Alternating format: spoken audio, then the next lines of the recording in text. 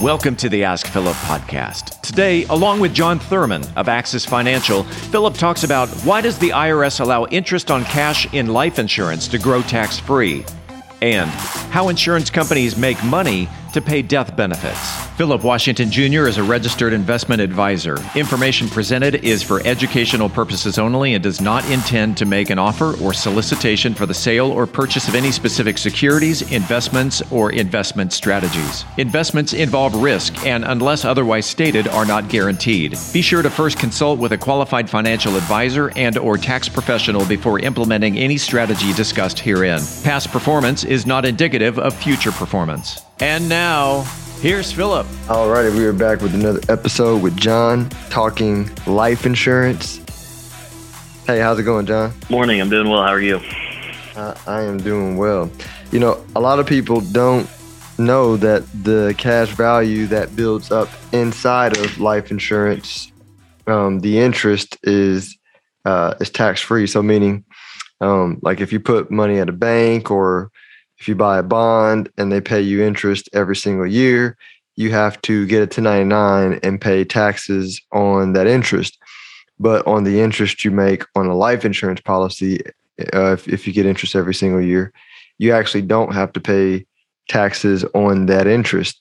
And so we're going to explain, or John's going to explain, why you don't have to pay taxes on the interest on a life insurance policy. So, one example would be is if you were going to buy a $1 million policy, in order to pay on that policy, the company is not going to charge you $1 million to buy that $1 million policy. So they're going to take your age and they're going to take actuarial numbers to see, on average, people live to be 85 years old. They're going to spread that premium out of what they feel like they're going to collect in interest, or they're going to make on that money over time. And, just for rough numbers, let's say it's $1 million policy, they're going to charge you $400,000 for that policy. They're going to spread those premiums over your expected life. So, and life insurance in general is a tax sheltered, or it's not a taxable event. So if you collect on life insurance, you don't get taxed on it. So because those premiums you're paying into it every year are designed to fulfill that policy, to make that $1 million policy pay off, your interest that you're earning over time is not taxed. Got it, right? Because it makes up the difference between what you pay in and the death benefit, or it's supposed to cover that difference over time at life expectancy. Right, exactly. And there's one of the things we run, and in the illustration is the internal rate of return. And an internal rate of return will show you, essentially the company is expecting you to live for a certain amount of time, and they do all the health screening and background and, paramedical exams to make sure that you're healthy enough that they don't want to pay a claim within a year. But if you were to pass away sooner than they expect, then that internal rate of return is even better, because essentially you've only paid in, a year or 2 years or however many, months in premium, but yet you're collecting on $1 million of coverage. So you've paid in a very small amount of money to collect a large death benefit. So that internal rate of return, basically how the premiums perform for you is really great. The shorter of time you have it, the sooner you have to need it, I guess I should say. And so then the longer you have it, obviously that builds, but it ends up being more of a bank type return where it's safe and, it's a long-term, I wouldn't use the word investment, but it's a long-term way to grow your money. And I think one thing people don't know too, and at least this was the age that I checked, when I last checked, but if you live to age 121, which if you're buying a new policy in the last, whenever, I think it's been this way for at least since I left Northwestern Mutual, so 5, 6, 7, 8 years.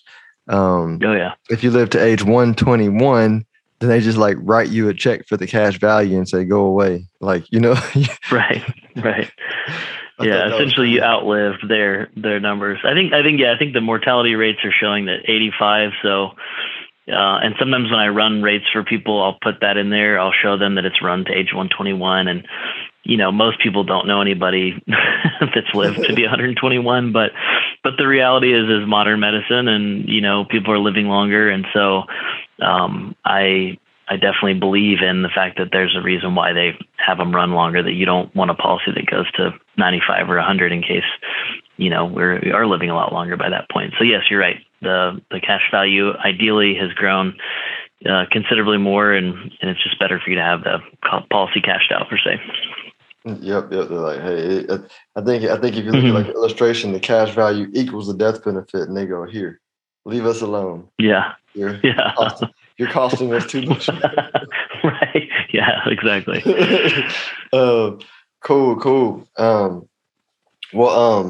Yeah. No, that's some good stuff. That's these are the small nuance that I think you and I take for granted that we know about life insurance that a lot of folks don't. They don't realize that you get the interest on your policy tax free and why that is. So good information. Yeah. Anything else? Thank you. No, I mean, obviously the tax sheltered side of life insurance in general is probably one of the biggest perks, whether that's at death, upon the policy paying off, or if you needed to pull it out as a tax free distribution in retirement.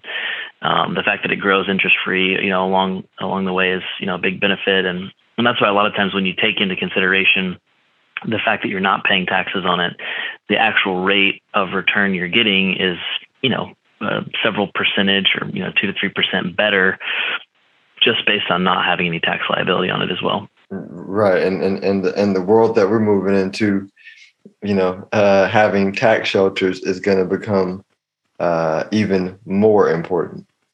And right, and the insurance industry has some really good lobbyists. I learned when I used to work for a company. I was like, man, they work fast and they're super powerful. Mm-hmm. So, deep pockets, right? Deep pockets. They own a lot of politicians. Right. So, hey, well, I appreciate you. Let everybody know how they can reach you if they have any specific questions on their insurance needs or policies. Yeah, my email is Jon @axisfin.com, short for Axis Financial. My office line is 817-618-3369. Sounds good. Thanks, John. Hey, thanks a lot. If you are interested in having a review of your portfolio or to see how far on track you are with your retirement goals, Philip offers complimentary consults through his company, Stonehill Wealth Management. For more information, log on to stonehillwealthmanagement.com/talk. That's stonehillwealthmanagement.com/talk. Philip Washington Jr. is a registered investment advisor. Information presented is for educational purposes only and does not intend to make an offer or solicitation for the sale or purchase of any specific securities, investments, or investment strategies. Investments involve risk and, unless otherwise stated, are not guaranteed. Be sure to first consult with a qualified financial advisor and/or tax professional before implementing any strategy discussed herein. Past performance is not indicative of future performance.